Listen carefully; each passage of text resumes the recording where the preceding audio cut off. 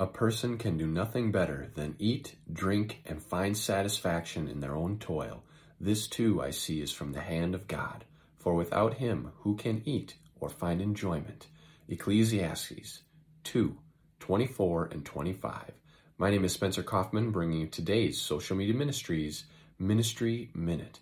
This is part of the book of Ecclesiastes, which is a wonderful book in the Bible that Solomon wrote, and he goes through all the things in life, and he tells you that all of this stuff is meaningless. Why? Because the same fate overtakes both the wise and the fool. So why do you need wisdom?